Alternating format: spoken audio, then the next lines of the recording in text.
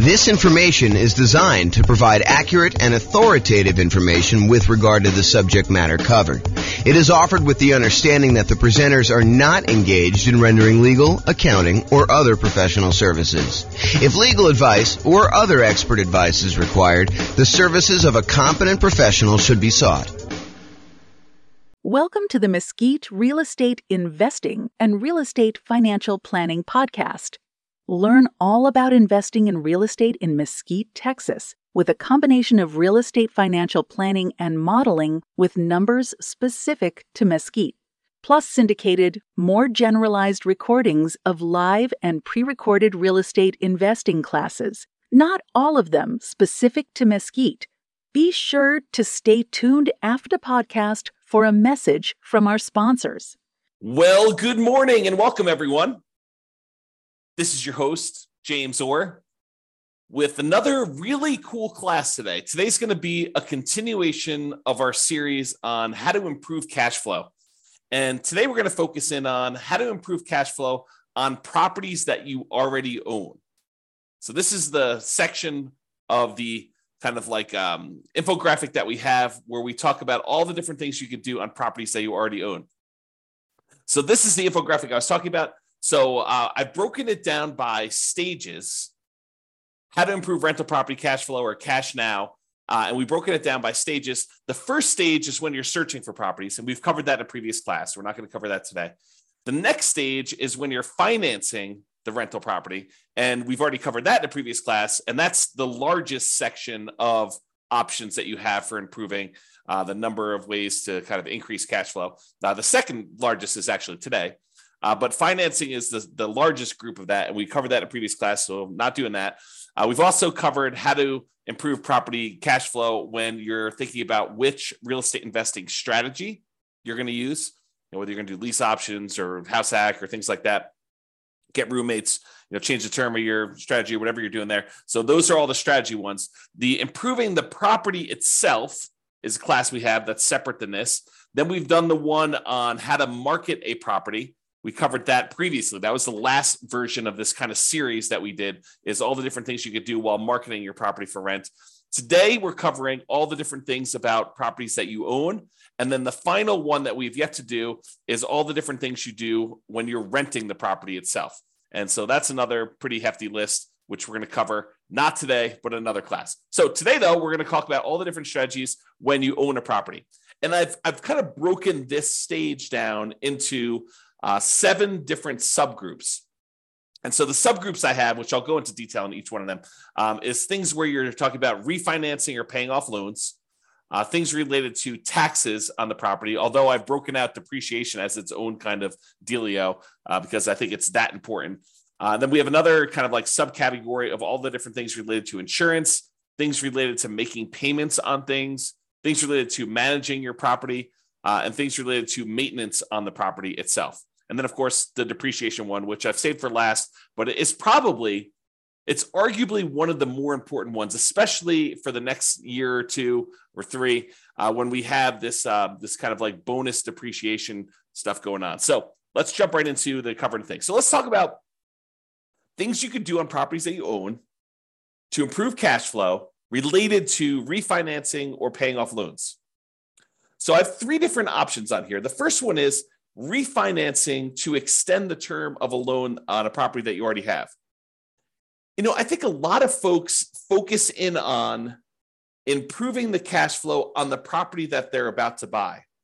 But sometimes it's about optimizing the properties you already own before you go buy the current property, because sometimes you kind of paint yourself into a corner where you can't do certain things after you buy the next property.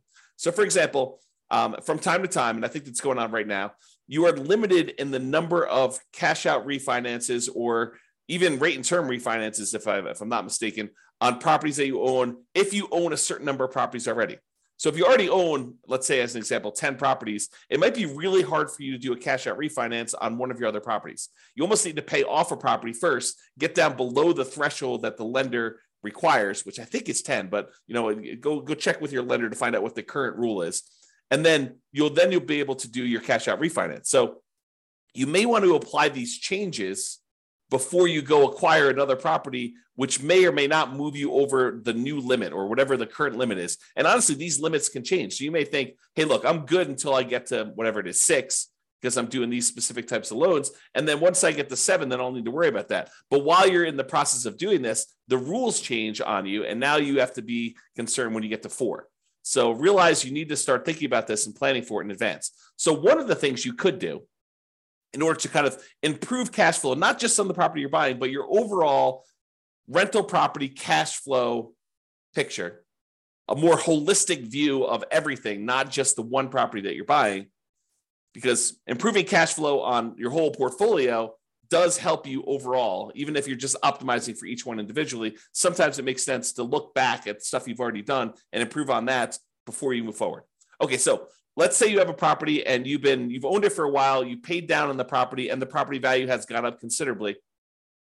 And you owe a lot less on the property now than you did when you first got the loan. So the payment was much higher because you used to have a higher mortgage balance, you used to have a higher amount that you were borrowing. And so the payment was based on that higher amount over a 30-year period. Now, 15 years into the loan, the amount you owe is much, much less, such that if you go and you just do a rate and term refinance or extend the term of the loan, is another way of saying that, you're not actually going to pull any cash out. You're just saying, look, I owe $100,000 on this $400,000 property. When I initially got the loan, it was $200,000 on a $250,000 property, but now I only owe $100,000. Now I want to go to the lender and say, look, I want to take this $100,000 that I owe, and I want to extend it out to 30 years now, where I only have 15 years left to pay it off, as an example. Now I want to say, let's extend it out to 30 years, which would reduce the amount of your monthly payment considerably, which could improve your cash flow. And that could be the difference between you being financially independent or not. If you think about that, right? If you go and you just do your rate and term refi, it could get you an extra, I don't know, $300 or $400 or $500 a month. If you do this on multiple properties, maybe $1,000, $2,000, $3,000 a month, and that could push you over the edge of being financially independent. So you really want to think about this and how you can optimize it. So you could refi in order to extend the term. You paid down a loan, you only have 12 years left on it, 11 years left on it, 5 years left on it, 22 years left on it. But now you want to go and extend it back out to 30 years, or maybe even longer if you can get access to a longer loan, which I think will be hard for you as a real estate investor, but maybe it's out there at some point in the future. Just think about it. But you go ahead and extend this loan to go ahead and reduce your payment. So is my loan old enough where I would be able to refinance to extend the term? And in the future, sometime, if you're buying properties in a high interest rate environment and now interest rates are lower, you might also be able to get a better interest rate. The challenge we've had coming out of where we were in the past is interest rates have been really low for a long period of time. So that if you go and you try to do this strategy in the future when interest rates are higher than when you got the loan, it may not be as big of an advantage as if you could keep the rates the same, or if you could actually get a lower rate. So when you've acquired properties and your rates are really great, this may not be as great of a strategy. But if you're doing this when rates are high and your rates are now lower, this could be a doubly good strategy to lower the monthly payment. Okay, so that's refining to extend the term. The other one, which we've kind of hinted at, is refi to improve rate. Have rates dropped enough for me to be able to refinance and get a better interest rate? Even if you don't extend the term, even if you keep the term the same, but you go in there and you say, look, I want to go, I've got a 7% interest rate right now. I got this loan when rates were high. Now rates are back down to 5%. It might make sense for you to go look at refining in order to improve your interest rate, to improve cash flow on properties where the rates were high. Okay. And then the other option is sometimes it makes sense to pay off a loan completely.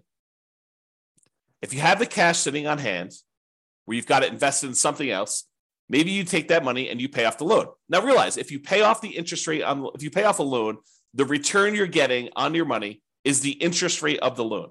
So if you've got a 3% loan and you pay off that mortgage, the return you're getting on the money that you used to pay off that mortgage is technically 3%. Now, sometimes it feels very differently.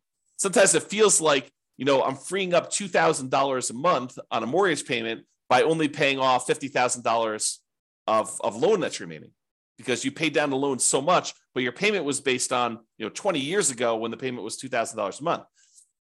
So realize that it could feel very differently, but technically the return you're getting is the interest rate of the mortgage itself, which may or may not be good. I mean, if you're at an 8% rate on your loan, then that may not be such a bad thing. If it's only 2 or 3%, I don't know. That's a little bit lower. You have to decide whether that's important to you. And for those of you that are thinking, hey, I don't have all this extra cash laying around. Well, some people, their strategy is to acquire more properties than they need, sell off some of the properties in order to pay off the other ones. So you may acquire, 1 or 2 properties a year for the next 10 years. And then at the end of the 10-year period, you take 3 or 4 or 5 or 6 of the properties that you acquired, you sell those, pay the capital gains tax, pay the depreciation recapture tax, pay the real estate commissions and the closing costs on it, so that you walk away net with your true net equity after all those expenses, and use those proceeds to then pay off loans on the 4 properties or 5 properties or 6 properties, however many you decided to keep. And that could actually improve cash flow, especially if the ones you're selling are equity rich, but not cash flow strong. If the cash flow, the return on equity from cash flow is actually not great on those, you could take those and you could actually significantly boost the properties that you end up paying off to really improve cash flow on those. So some people, that's their strategy. Their strategy is, look, I'm in a market where it's really hard to make properties cash flow.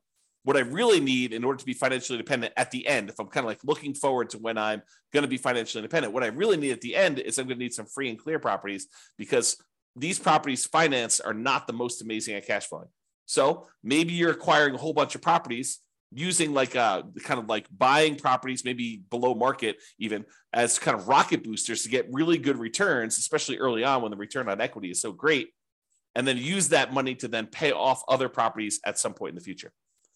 If you read the book Creating Wealth by Robert Allen, one of his chapters is about this strategy.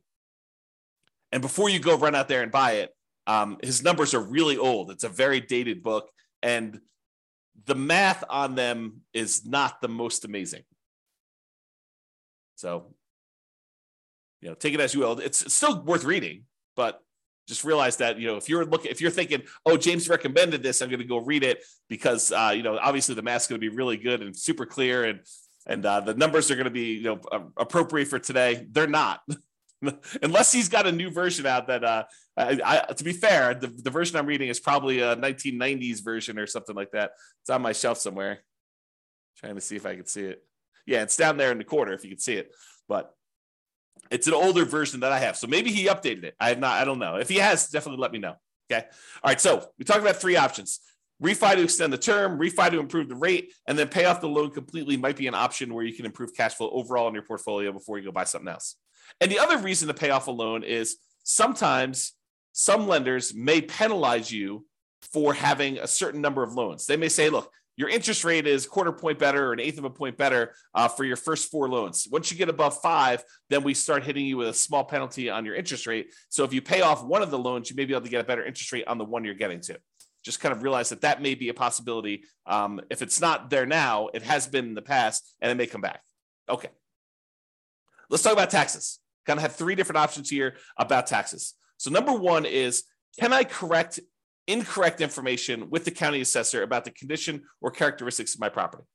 Now, if they're listing your property as in like super premium condition and it's a 5-bedroom, and you know that it's actually a 4-bedroom and the condition's more average than it is super premium, you could go to the tax assessor and say, look, my property is not what you're saying it is in the assessor. And because of that, you're using different comps, which means that you're saying that the property is worth more when it's really not. So my taxes should actually go down because it's only a 4-bedroom and it's only of average condition. It's not of this super premium condition.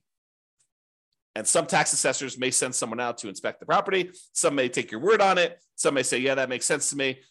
Here's the permit that we pulled when we showed that it was only a 4-bedroom.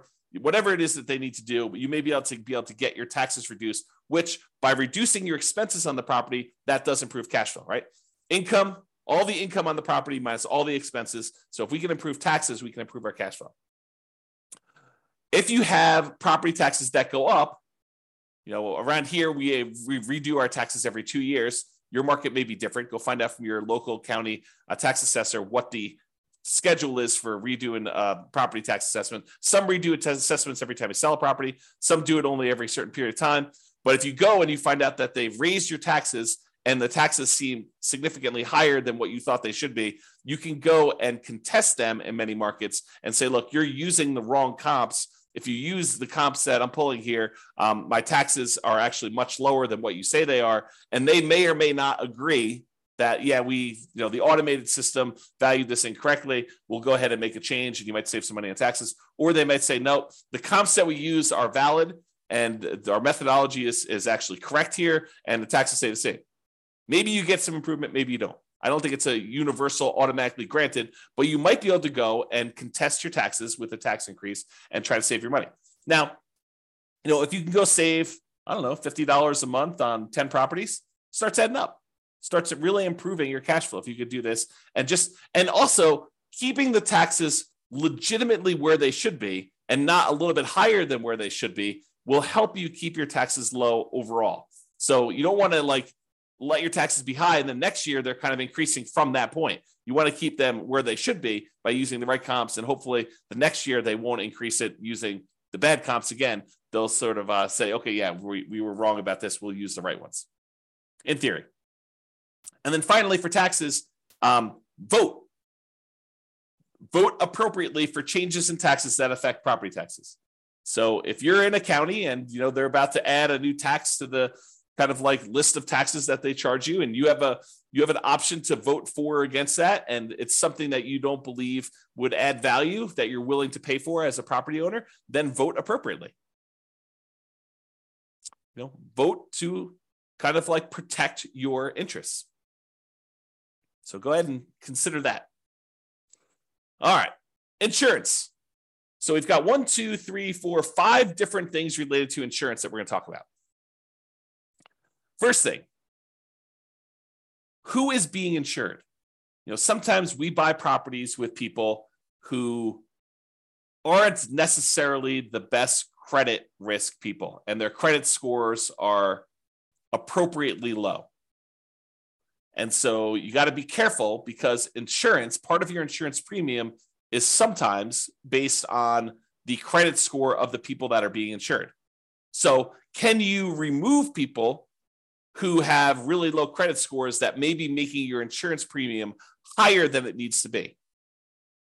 Or in some cases, adding someone who has really good credit could help lower your score, could help lower your insurance premium. Same policy, exactly same policy, but because someone has a good credit score or a bad credit score, it could actually change the rates that you're being quoted and that you'd be charged for that insurance policy.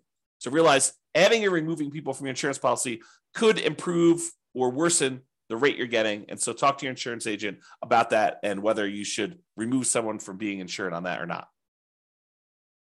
Next one, insurance deductible. So we've done a whole class on insurance, and I'm sure we'll do another one in the future. But the idea is you get to select how much of a deductible you're willing to pay before the insurance kicks in. So imagine you go buy an insurance policy and you say, look, for this insurance policy, I want a $10,000 deductible, meaning that I will pay out $10,000 before the insurance company needs to pay out anything. And so let's say there's a hailstorm and you need a new roof on your property and the roof's going to cost $17,000. The insurance company, instead of writing you a check for $17,000 when you have this hailstorm and you have this new roof that needs replaced, they might write you a check for $7,000 because you have a $10,000 deductible and you're responsible for that first $10,000, and then they cover the rest after that. Well, as you can imagine, if an insurance company, if you get an insurance policy where you're paying the first $10,000, that's going to be less expensive for the insurance policy than someone who has an insurance policy with exactly the same coverage where the insurance company pays everything over $1,000. So if they needed a new $17,000 roof, they'd be paying out $16,000 versus $7,000. So you could go in there and you could take on some of this risk yourself by having a higher deductible. Basically, anything under a $10,000 claim, you are basically saying you're going to cover that because the insurance company knows you're not going to make a claim if they're going to have to pay out nothing. You shouldn't make a claim if they're not going to pay out nothing, right? So realize you could adjust the deductible in order to change your insurance premium. Now realize this is putting you at a possible risk, and you need to weigh that risk and say, am I willing to take on that level of risk? And I think for me, it changes property to property. Like there are certain properties I have where I have much lower deductibles, and there are certain properties I have where I have much higher deductibles. Okay, but you have to decide what level of risk you're willing to take on yourself. Can I raise my property insurance deductible, take on more of the property insurance risk personally, and have a lower monthly payment for insurance, knowing that if something were to happen, I'm actually going to have a pretty significant hit to my cash flow because I'm going to need to pay out that premium upfront, right? You may be trading an improved cash flow now instead of having this risky, I need to pay $10,000, which is a lot of $100 a month in order to get caught up to the $10,000, kind of like deductible that you need to pay in. So you need to weigh those yourself. And you can find out the quotes for them. You could say to the insurance agent, I'd like to get quotes for me having a $5,000 deductible or a $10,000 deductible or a 1% deductible. They use the property value as a percentage. You can kind of get different quotes and find out what the policy is and see which one makes sense for you and what you're opening yourself up to as far as risk there. Okay. Next thing, shop insurance rates. Would it occur to you that sometimes an insurance company will price themselves very aggressively, very low, in order to acquire some business at one point in time, and then years later, they decide they want to move away from that particular type of business? And one of the ways that they signal that to the population is they start raising their rates to discourage people from using them. Is that possible that insurance company could do that? So if you've had an insurance policy over time, even though you priced that out and it was super competitive 5 years ago, now 5 years later, the insurance rates may have gone up considerably such that it may not be competitive anymore. Or other people may be much more competitive. They're wanting the business where this other company is sort of just humming along saying, now we've established ourselves, we've got a big enough group of clients, we don't need to be pricing ourselves very aggressively anymore. So we're just going to have what normal rates are, but there may be one or two or three other companies that are very aggressively trying to acquire business. And for the same exact coverage, the rates could be cheaper for one company to another. Also, the quality of the company, their service, their kind of like reasonableness in claims, their speed to pay, their kind of like denial of claims versus the acceptance of claims ratio, like all of these things can come into play where you may be getting a cheaper rate, but they may deny you if you really have legitimate claims, and then you got to go fight with them, versus another company, they may actually have a higher rate, but they're willing to, kind of like honor your claims without fighting with you as much. Just realize that there are differences that you might be paying for that may be hard to see. Even with the exact same coverage, it may be hard for you to see kind of those different things. So shop around, compare insurance rates to make sure that your insurance premiums are competitive. And it is important to make sure that you're getting apples to apples comparisons. You don't want to get, say, hey, what's the insurance policy on this property that I'm getting? Here's the address. And you go quote it that way, and 3 different insurance companies give you quotes, and they're all over the place. One of them's really high, one of them's really low, one of them's right in the middle. They could be giving you quotes on very different coverage. One could cover a lot of things. One could cover the bare minimum of things. One could cover you up to certain limits that are much higher. One could cover you to certain limits which are much lower. One could have carve-outs or exclusions. So you got to really read these carefully, and it's very hard to compare. At least that's what I found when I used to do this. My wife does it now, so I don't do it anymore. Okay. All right, so insurance coverage. Can I evaluate the exact property insurance coverages to make sure you have an appropriate level of coverage? So by going in and reviewing your actual policy and saying, do I really need this amount of coverage? Or do I really wanted to have this particular coverage on this particular property. How come I don't have it? Maybe I should get a quote and increase my insurance voluntarily because it makes sense for you to have that coverage. So evaluating what property insurance coverages you have and make sure that it's an appropriate level for you. Now, what does that appropriate level means? It's really up to you to decide how much of the insurance risk you want to take on yourself versus how much you want the insurance company to have. And then finally, insurance, but a totally different type of insurance. Before, we've been talking about property insurance, the landlord policy, mostly on properties that you own. Although if you're living in the property, it's owner-occupant policy, and then you want to tell them that you have roommates so you can make sure you get the right coverage there. But we've been talking about property owner coverage, property and casualty type of insurance. Now we're going to switch everything and talk about private mortgage insurance. Still insurance, but this is insurance that you buy when you put less than 20% down to protect the lender in case you default. And some of these private mortgage insurances, not FHA. FHA lasts forever unless you've got, there are some exceptions when FHA does not last forever. So you should probably still check with your lender. But most FHA policies are not going to have PMI that goes away. PMI lasts for the lifetime of the loan. But a lot of other insurance, a lot of other loans, conventional financing specifically, they will allow you to get rid of PMI once your loan to value drops below either 80% or 78%, depending on who you talk to and which lender you're talking about. So if you get below 80% loan to value, a lot of times you can call up the lender and say, I'd like to request that my private mortgage insurance be dropped because you have 20% of equity at this point, 20% cushion of equity to protect you. Sometimes they'll make you pay for an appraisal. Sometimes they'll do a kind of like desktop market analysis to see if they believe that's true. Sometimes they might ask for a broker's opinion of price. But they will oftentimes check to make sure that's true, unless they're using the original loan value, the original property value when you purchased it, and you paid down the loan now below 20% equity, 80% loan to value. Then a lot of times they will automatically just exclude it from there without having to do an appraisal. But if you had a $250 a month PMI payment, which I don't think is out of the ordinary, especially for nomads, and now you can have that removed, that will boost cash flow by $250 a month, which can be significant. You do that on 3 or 4 properties over, kind of a 5 or 10 year period. I don't know, that could be pretty significant improvement to cash flow. All right, let's talk about making payments. And I don't think this really applies to mortgages specifically, although you'll find out from your lender, maybe they will do something with this, but sometimes you can get a discount for auto pay. I've seen occasionally like a utilities company where they say, look, if you're on auto pay, we waive the $3 a month manual billing charge where they send you a bill. If we don't have to send you that, if we do it via email, then we will waive the $3 a month kind of like billing charge, and you can have a little bit less. This is not going to be a $100 a month type of savings, but if you have enough of them, it could add up a little bit. So can you sign up for auto pay on utilities or things like that to avoid a per bill fee charged by the utility providers or whoever the person doing the billing is? And then secondly, sometimes you can get a discount for early payments.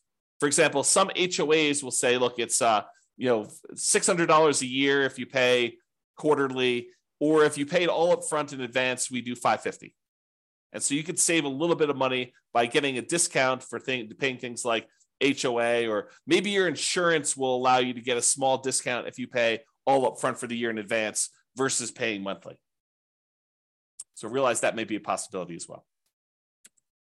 All right, let's talk about property management. I'm going to give you 2 conflicting ideas right now because sometimes one's better and sometimes the other's better. So for example, you could self-manage the property, save the fee that you were paying for a professional property manager. You just have to keep up with the latest laws and the best practices and compliance issues and do the property management yourself.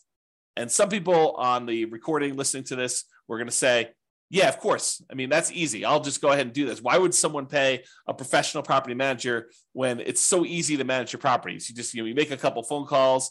When you have to turn the property over, it's not that bad. But then most of the time, these things are on autopilot, and I have very little things I need to do with the properties. They're almost like self-managing. Some people will say that. And then some people say, I never want to talk to a tenant. I'm an introvert. I have zero desire to keep up with all of these latest laws. I mean, who can keep track of all this stuff? Fair housing. I mean, that seems like it changes every other day. And, what are the best practices for managing my property? Starting, 15 days ahead of time, wait for the property to be vacant before I market it, starting 60 days ahead of time, what should I be doing for this? And, how do you keep up with all the changes for the leasing laws? And, how do you do all this stuff? And, can I commingle funds? And do I need to have a separate trust account and all that other stuff? I'm just going to go hire a professional property manager. They'll do it. I'm going to find a person who's really, really good, and they'll be able to go and do that. And I'm too embarrassed to go ahead and raise rents every year. A professional property manager will be able to do that for me. And so overall, I think the property management fee is going to be covered by the fact that they're probably going to increase rents when I wouldn't otherwise do it. And I think both of those are probably valid arguments. There's people that are like self-manage, Why pay a property manager for something that's so easy to do that I could do it myself and I will be able to improve my cash flow by doing self-management? And other people are like, I'm going to have a tenant in there and I'm not going to raise rents over a decade or 15 years. And so I'm going to be way below market rent. It's better for me to pay a property manager who's going to keep up with the latest rents, make sure I stay out of trouble, kind of buffer me from having some, kind of law and compliance risk of making a mistake with fair housing, or, I'm doing something wrong, or I'm commingling funds, or I don't have a trust account, or all these other things that I could make sound very, very complicated. But, the people that are managing it themselves, they're like, yeah, it's a non-issue. So you have to decide which one of these makes sense to you. And I think that both of them could be right for different people. If you're wondering what I do, for many, many years, I self-managed. For many years, I self-managed with the help of a property manager. So I had a property manager doing some things, and then I've completely switched over now where I don't manage any of my properties myself. It's all professionally property managed. So that's what James does, in case you're wondering. Speaking of property managers, you do need to manage the manager. That's another tip on here. So can I review my property management statements carefully for mistakes? Property managers are human. They make mistakes. Sometimes a lot, depending on who it is and their policies and kind of like their team and who's doing stuff and how much turnover they have and a whole bunch of other factors that go into that. But sometimes property managers make a lot of mistakes. And so you sometimes need to stay on top of them. Well, you always need to stay on top of your property manager, but sometimes you need to do it more so than others. And that could actually save you. I mean, if you have a wrong bill and they accidentally charge you $1,000 for something that you didn't need to pay, or it was really a $4,000 bill instead of a $5,000 bill, and you don't catch that, that's almost $100 a month. That's pretty significant for cash flow. So take that into account. And then related to that, insist on best practices. Can I insist that my property manager utilize the best practices? Marketing early, way before the property is vacant. Raising rents with each lease renewal. Not just saying, hey, we got $2,000 a month last time, we'll get $2,000 a month this time. Making sure that they do rent comps and push the price if they're starting early. Can you insist that they have the best practices? Now, as a practical thing, you could try to do this, but as a practical thing, if they're managing 1,000 units and you've got one rental and you want them to change their policy and do something different just for you, do you think that that's likely? I will tell you from experience, it probably isn't likely unless it's something that is very reasonable and very easy to do. But if you expect them to change their internal policies to do something very different for you than everyone else, even though that may be the best practice, good luck with that. Now, change that up. You've got a property manager who has 300 properties under management, and you have 50 of them. You have 50 doors. Do you think you have some pull, some sway in getting something changed in their internal policies? I think you do. Okay, so take that into account. All right, let's talk about maintenance on properties. In general, I think it's better to maintain properties, keep them up to date, keep your tenants happy, reduce turnover. A properly maintained property should overall reduce turnover, and turnover can be very expensive. So maintaining your property, can maintain it to minimize the time between tenants. Another reason to maintain your property is then you have less to do when the property turns.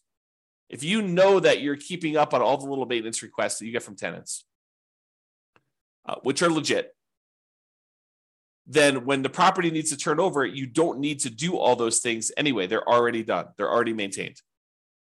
Okay. So can you maintain property to minimize vacancy, to improve cash flow overall? And then sometimes we're talking about quality materials. Sometimes it makes sense to use a slightly more expensive material that will last much longer than using a kind of like temporary lower quality fix to save a couple dollars up front. For example, in some units, it may make sense for you to do luxury vinyl tile or luxury vinyl plank, spend a little bit more money up front than to pay for low grade carpet that you know you're going to need to replace much more frequently than the LVT, LVP. Which, if you look at it over a long period of time, it looks like you took a hit to your cash flow. But if you figure out this lasts twice as long, but it only costs 20% more, then you should have reduced your overall expenses on cash flow over a longer period of time, not just in that first year when you took the hit on a little bit more expensive. Okay? All right. This is the last one. And this is really important because these could be big dollars. Depreciation. Depreciation is the tax benefits you get from the IRS for owning rental property. The basic idea is this, and this is all layman stuff. So don't go to don't go into your IRS audit and say, James explained it like this. So, they're like, who's James? who's this guy anyway? You need to go talk to your tax professional and get like the legit thing, or go look up the tax guide and actually read it yourself. But this is my layman's version of what this is. When you go buy a rental property, the government says, look, this property is going to depreciate in value over time. The usefulness of the building itself is going to fade over time, such that over 27 and a half years for residential properties, it's going to go from whatever it's worth when you buy it down to zero.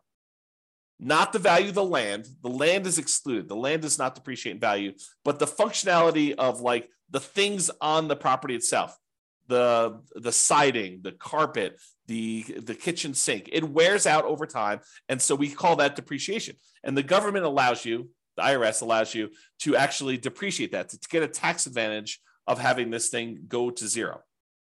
So how it works is this. You buy a property, and let's say it's a $400,000 property. And let's say the land is worth $100,000. You'd find out from your tax assessor or ask your CPA for advice on how they do it in your marketplace.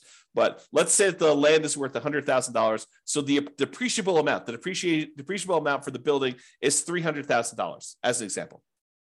So normally the government would say, look, if you want to, you could take that $300,000, the value of the building, and you could divide by 27 and a half years. And then on your taxes, you could offset income you have by that amount each year. So on a $300,000 property, let me go ahead and pull up a calculator here, and I'll do a little bit of math for you. So $300,000 divided by 27.5. So they're basically saying you could take $10,909 and subtract that from the income. I'll say eligible income in order to not pay taxes on that amount. So to use really basic layman's terms, which isn't exactly correct, but it's good enough for me to explain it to you. If you made $100,000 a year, you could take this $10,909. Let's just call it $11,000. We're going to round up. So this $11,000 in depreciation, and you could remove that from the income that you made so that you're paying taxes only on the amount that's less. So if you made $100,000 minus $11,000, you're now paying taxes on $89,000 instead of taxes on $100,000. So because you were able to deduct that depreciation from your income. Now, what that means is this $11,000 in depreciation that you got, if you multiply that by your tax rate, whatever your highest tax rate is, because it's really on the highest, although if you use effective tax rate as an estimate, it'll kind of make it a little bit more conservative because your effective tax rate is a little bit lower. So if your effective tax rate, let's say, is 25%, that means about $2,500 per year is how much you didn't have to pay in on taxes, which if you squint really hard is like $200 a month. So you got almost like $200 a month in saved taxes, which looks like cash flow to you. Because you could go to your job and you could say, look, adjust my exemptions, adjust the kind of like exemptions you're taking out of my paycheck so that you're lowering the taxes that are taken out of your monthly paycheck so that you get a little bit more on your job paycheck, because at the end of the year, you're going to get this depreciation and you're not going to have to pay that amount in money. So you could say, look, go ahead and adjust my normal paycheck stuff, even though it's technically from the real estate. But so I'm paying less in the taxes on my paycheck. I get more money in each weekly paycheck or biweekly paycheck or monthly paycheck or whatever you're doing, so that it actually looks like cash flow to you each month. And you could go do that, adjust it so that it's about $2,500 for the year, about $200 a month. And that actually would improve your cash flow. So it is like improving cash flow, right? By getting this depreciation benefit, even though it's really a tax benefit that you get at the end of the year, it really is like getting cash flow, because you may just get it. If you think about it, getting in advance at the beginning of the year, you're paying last year. So it looks like this year's moving forward. Or if you want to take it out of your monthly paycheck, your weekly paycheck, or whatever from your job, you can do that as well. And there are definitely some rules for this, right? Like if you earn so much money, you have to defer it. You can't take it all at the same time. If you don't qualify for, the active real estate investor thing, then you might not be able to take it. So there's some rules to this. You got to go look at those and talk to your CPA or read them yourself to go into them. But this idea of being able to take depreciation is really important. Now, why am I making such a big deal out of this? Because with depreciation, you have to take it. You can't choose not to take it. The IRS assumes that you have taken the tax depreciation benefit. So when you sell the property, they want to capture this back. They want to take the benefit that you got and they want to charge you taxes moving forward, depreciation recapture tax. So they assume that you took it. It's not like if you don't take it, then you don't have to do depreciation recapture. That's not true. You have to do it. So if you got to do it, you might as well do it. So why am I making a big deal on this if you have to do it anyway? Well, there is an optional thing you can do.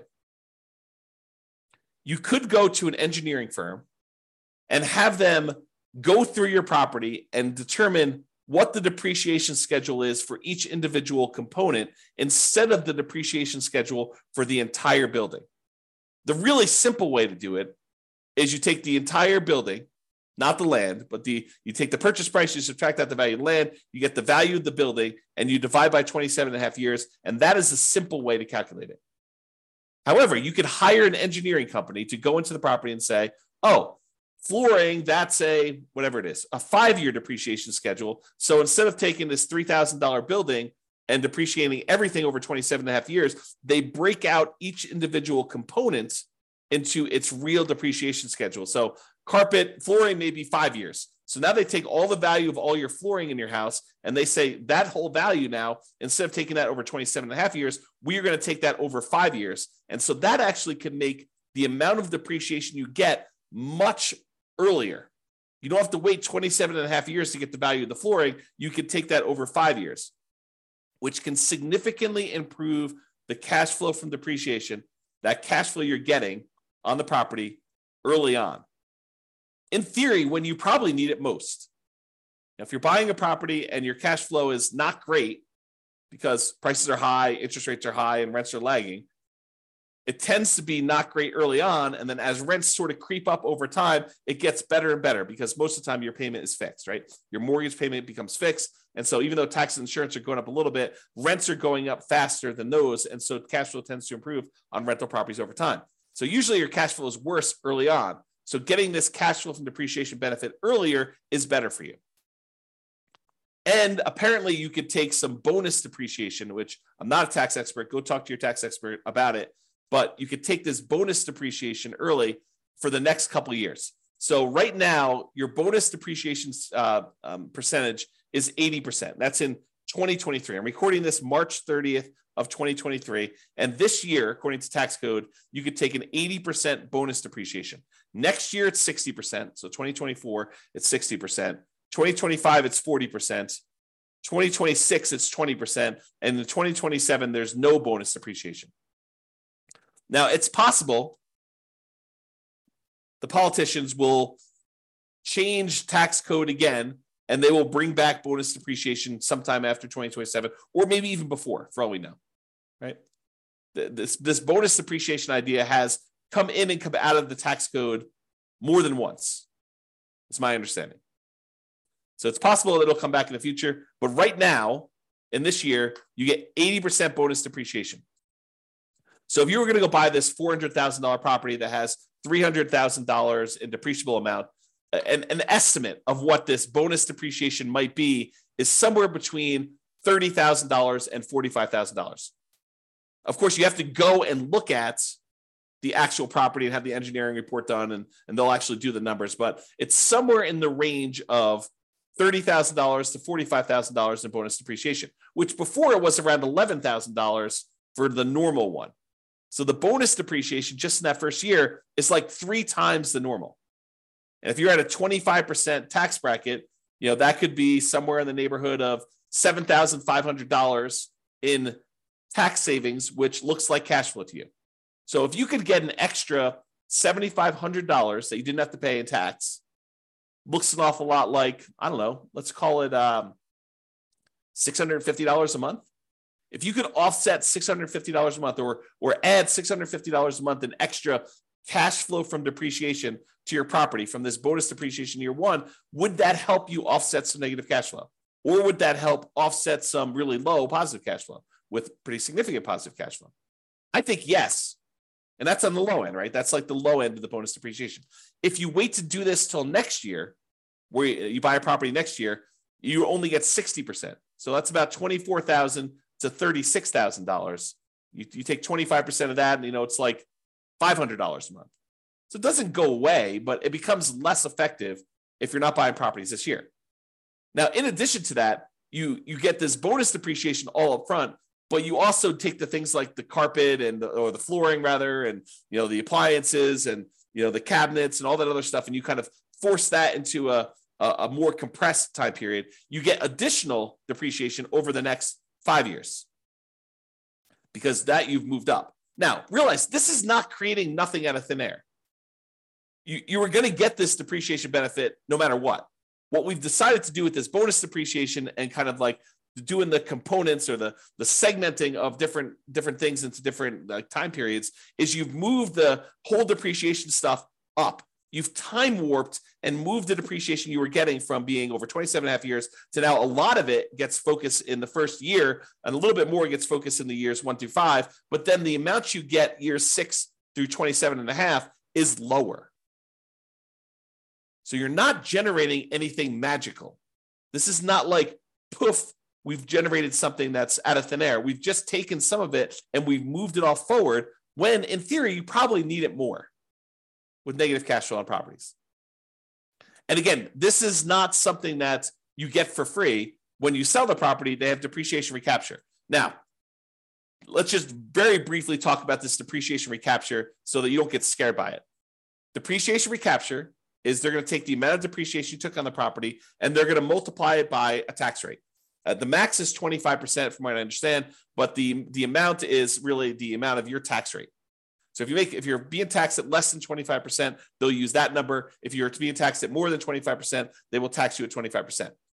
Now, you can delay or defer paying those depreciation recapture taxes, move them onto the next property that you're buying by doing a 1031 exchange. So you pay about $1,000. It could be a little bit more, it could be a little less, but you pay about $1,000 and you defer having to pay this depreciation recapture tax and any capital gains tax on the property that you're selling, and you move it down the line. And additionally, if you own this property long enough and you eventually die while owning the property, it gets passed on to your heirs, and the amounts that you have for depreciation, it goes away and it gets stepped up. You have stepped up basis. Okay. So realize that this is not like a real issue. If you have the depreciation recapture, when you go to sell a property, you just pay the tax as part of your proceeds and you'd move on. It's not a big deal. And you got the benefit early on. It's almost like, I don't want to say this, but it's almost like a loan from the government where they're giving you money now only to say you're going to have to pay this later by owning this rental property. Okay. So we talked about this bonus depreciation. If you buy a property this year, you get between approximately on a $400,000 property, it's going to be somewhere around the $30,000 to $40,000 gross depreciation benefit. Okay. And over the next 5 years, you'll get between $30,000 and $45,000 more. So you have to divide that number by 5, and then you have to multiply it by your tax rate to get an estimate. So if you take like the total amount you're getting like in year one, you might be getting somewhere around $36,000 to somewhere around $54,000 in that first year. If you multiply that by your 25% tax rate, just to give you an idea of like what we're talking about, on the low end, it's probably around $9,000. On the high end, it's probably around $13,700. So somewhere around $800 to $1,000, maybe a little bit more per month in extra cash flow. Is that significant? Yes, very significant. So if you had a property where you were like, hey, I'm getting, negative $500 a month in cash flow because I'm putting 5% down and interest rates are really, really high and the prices have just run up over the last few years and rents aren't that great right now. They're lagging behind. I mean, they're up, but they're lagging behind a little bit from how much prices and interest rates have gone up. Will an extra $800 a month help you in the first year? Yes. Will an extra $1,000 a month help you in the first year? Yes. And in the second year, you're probably talking, this because you're moving some of the depreciation up there. You're probably talking about, let's see, on the low end, 30,000 divided by 5. You're probably talking like another, let's see here. Am I doing this right?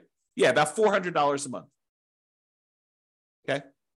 So that's why this is important for improving cash flow. And you're going to want to talk to a CPA to understand this. And you're going to want to talk to an engineering firm that specializes in cost segregation. And one ideally that focuses on cost segregation probably for single family homes. This is really common in large commercial buildings, but it's less common, although it's completely usable, in these smaller properties. There's just a cost to doing this. You're going to pay a fee in order to have the cost segregation study done. Have the engineering company go and do that for you. So you pay a little bit of money now in order to get your depreciation benefits early on. And with the bonus depreciation, it's probably worth it. Okay? All right. So that's it. In conclusion, optimizing cash flow is about maximizing income and minimizing expenses. And today, I think we focus mostly on minimizing expenses, all the different ways to minimize expenses on properties.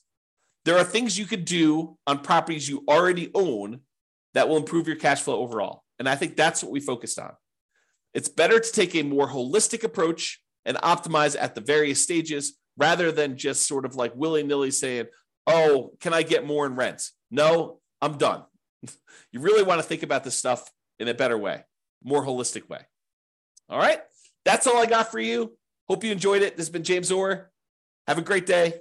Bye-bye for now. With home prices up, mortgage interest rates up, and rents up, but not quite enough to counteract the higher prices and interest rates, cash flow on rental properties in Mesquite is harder than ever. Book a call with the Real Estate Financial Planner to apply our proprietary 88 strategies to improve cash flow on your rentals. See the show notes for a link to schedule your call and improve your cash flow today.